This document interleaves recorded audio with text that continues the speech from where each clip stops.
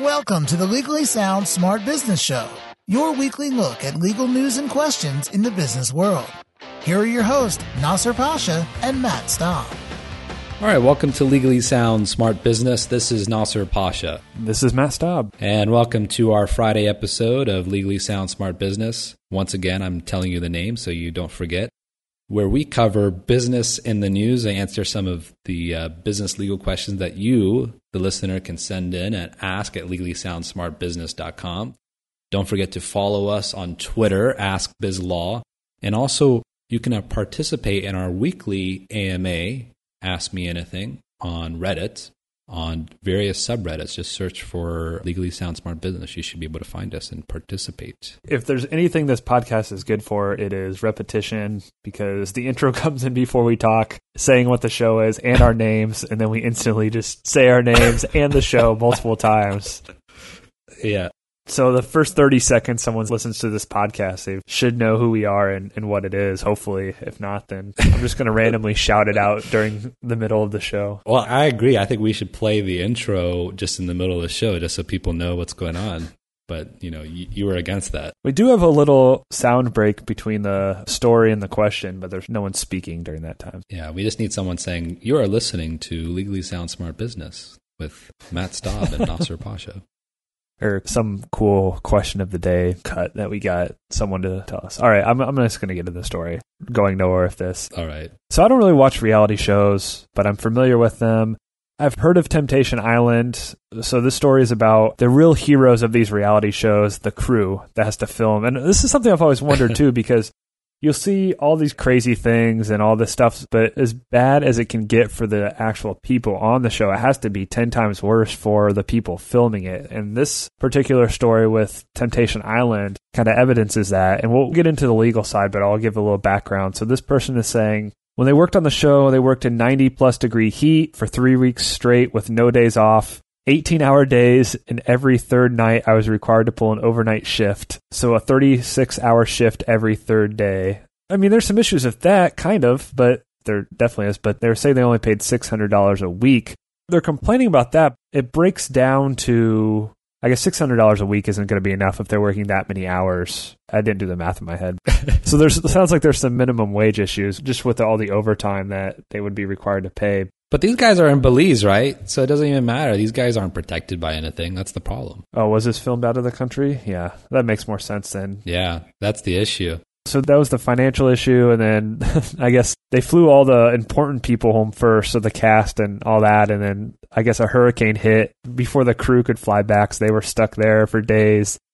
The summary of this is shows are being cheap with the actual crew, and it's pretty unfortunate for them, but the problem is they can find other people to do it if these people that are complaining are going to continue to, not want to do it. Yeah, and I'm just reading some of these comments because there are other people that are sharing their experiences, but most importantly is, okay, we're talking about the crew here, but also the actual competitors are said to be treated very horrible. Let me just read this. I think it's pretty interesting. This is someone that worked at a cooking competition show, and they said that they treated contestants like prisoners. Whenever we'd transport them in vans, we weren't allowed to play any music and they weren't allowed to talk. Every single day, starting around 5 a.m. with an hour-long dead silent van ride from the house to the kitchen. They usually wouldn't get back to the house until midnight. If they were lucky, those judge tables took a minimum of 4 hours and sometimes took up to 6, where they'd be given cheap beer and not allowed to go to sleep until 2 or so. Ever since working on that show, I just feel sorry for anybody on reality TV. And it goes on a little bit, but I think that's kind of demonstrative of the actual industry, but I've heard the same stories. And the problem is these contestants, there has been some objections to consider these reality show contestants as actors and maybe employees even, but it's kind of a fine line there. Do you have a problem with the things that these shows are doing then from a legal perspective? Well, I think so. I mean, especially with this Temptation Island, right? You're filming in Belize, and earlier this week we talked about control over an employee. And when you have an employee, especially away from home, I assume that away from home. Yeah, exactly. They're away from home, literally on an island. If they say they're in Belize, I don't know if they're actually on an island, but I digress. But if they have them, away from home and supposedly kind of away from everything, working long hour days in a country where they don't have those employment law protections, there's some inherent unfairness there. And even if they quit, they need the job. This person was being paid $600 a week, and which is not a lot, but, they probably needed the job. Yeah. Different story, I guess, this is happening in the U.S. But I would think that this probably does happen with reality shows in the U.S. Yeah, I think so. I mean, maybe they may be within the bounds of the law, but I think with the contestants, I think they can easily do that because they're producing a show. And when you're being filmed 24/7, or even if it's not 24/7, having those long days, and you've seen these reality shows, honestly, I think that's what makes good television because, well, in other people's eyes, because if you have people constantly being watched and kind of sleep deprived or working all day, they're going to be very stressed and start acting the way they do on TV. And I think otherwise normal people start acting out in a way that's good for television. Yeah. I mean, that's how they get their footage. It's basically sleep depriving these people and then just giving them unlimited alcohol. And then that's how you get all the chaotic things on the reality shows. There you go. I don't even know the last reality show I watched. I think I watched season 1 of Survivor, but I don't even know how long ago that was. That was a long time ago. Yeah, I watched the season 1 of Survivor. That was pretty fun. I think that was pretty much, besides the real world, that was kind of the start of the whole thing, right? I think that was the first really big reality show that was on one of the major networks. And everyone watched, and yeah, unless I'm forgetting something. Finale and all that. Which I probably am forgetting something, but that's fine. Probably. You're listening to the Legally Sound Smart Business Podcast with Nasser Pasha and Matt Staub. Question of the day. Question of the day. My friend has a file with over 10,000 pieces of debt that he received from a collection agency that went under. What legal steps do I have to take to just be able to sit in my house and call these people up and have them send me money? This question's pretty funny. Yeah, it is kind of funny.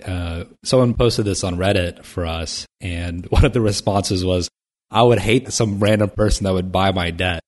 But in reality, that's what happens every day. If you own debt, whether it's a mortgage or some other credit card that's gone into collections or whatever, your debt gets transferred multiple times, sometimes in the same month even, because how it works is these debts are packaged and graded depending upon its predictability of how it's going to be collected, and they're packaged into groups and people buy them in bulk. Yeah, and I think this guy's answer might be in the question that, I guess not his answer, but there's a clue in here.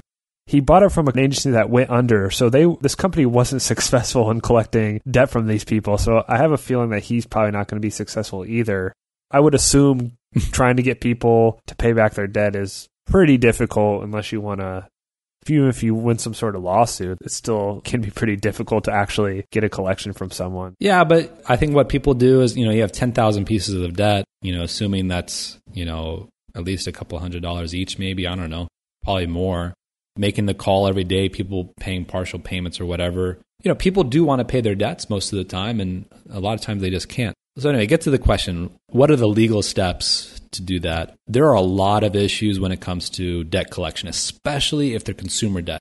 Most of the time it's unlikely that you came across some kind of commercial debt, but let's assume that it's consumer debt for this moment, because you have the Fair Debt Collection Practices Act, which governs when you can call, how you can collect, and all these different various rules. This is the law that protects us from getting calls or door knocks in the middle of the night from debt collectors, right? That's an important aspect. We assume that he legitimately has the rights to collect debt too. Yeah. It's an assumption that's made in the question. So that's kind of step one. That's actually a huge point, because actually one of the best ways, and this is kind of a tidbit for those that owe money, one of the best ways to challenge a debt collector, especially in the court of law, not over the phone, it might be a different issue, is proving whether or not they actually own the debt. Because you can assign debt through the promissory note so long as its documentation is done properly over and over again. But you have to have a chain of title, so to speak, when it comes to assigning debt. So for example, just as an analogy, just when you buy a house and sell it to another person and that person sells it to the other person,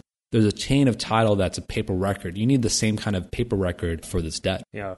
Oh, there's one more issue too, I just thought of. Okay. Is licensing. There are some states in the country, I don't believe California, Texas, and New York, the states that our firm practices law, has those kind of requirements for licenses, but I know many of the other states in the country do. Honestly, I think it's pretty much all the other states besides those three has those kind of licensing requirements. So you may have some work to do. So I think we answered his question. Yeah, I think so. I think we pretty much gave him a step-by-step thing. I think those are all the issues. And besides the legal issues of running a business, you might want to have an entity and all that. But those are the general concepts. Yeah. Well, I think that's it. Yeah. Have fun trying to collect debt from people. Good luck. Yeah. I just think it's funny that this random guy has the ownership, supposedly, of all these people's debts. It's kind of just funny how the world works like that. Most likely someone who was a crew member on Temptation Island, but... Nice tie-in. You're always good at that. I always try to tie in on Friday. Yeah. So we tell people we can leave iTunes reviews. I don't know if we mentioned that this week. I always try to do the loose ends on Friday too. Yeah, you can definitely leave some reviews on iTunes.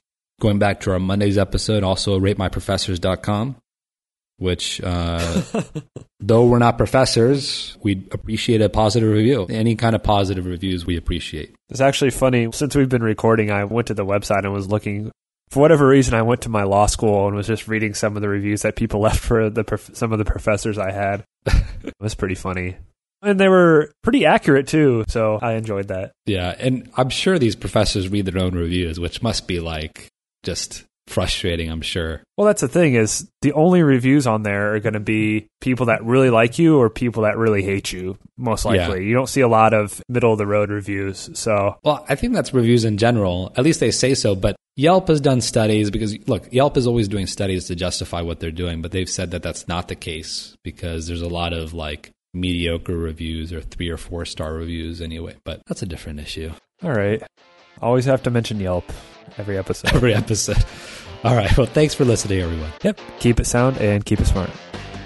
This has been the Legally Sound Smart Business Show with your hosts, Nasser Pasha and Matt Staub. The Legally Sound Smart Business Show is your weekly look at legal news and questions in the business world. Legally Sound Smart Business is a podcast that is intended but not promised or guaranteed to be current, complete, or up to date, and should in no way be taken as an indication of future results.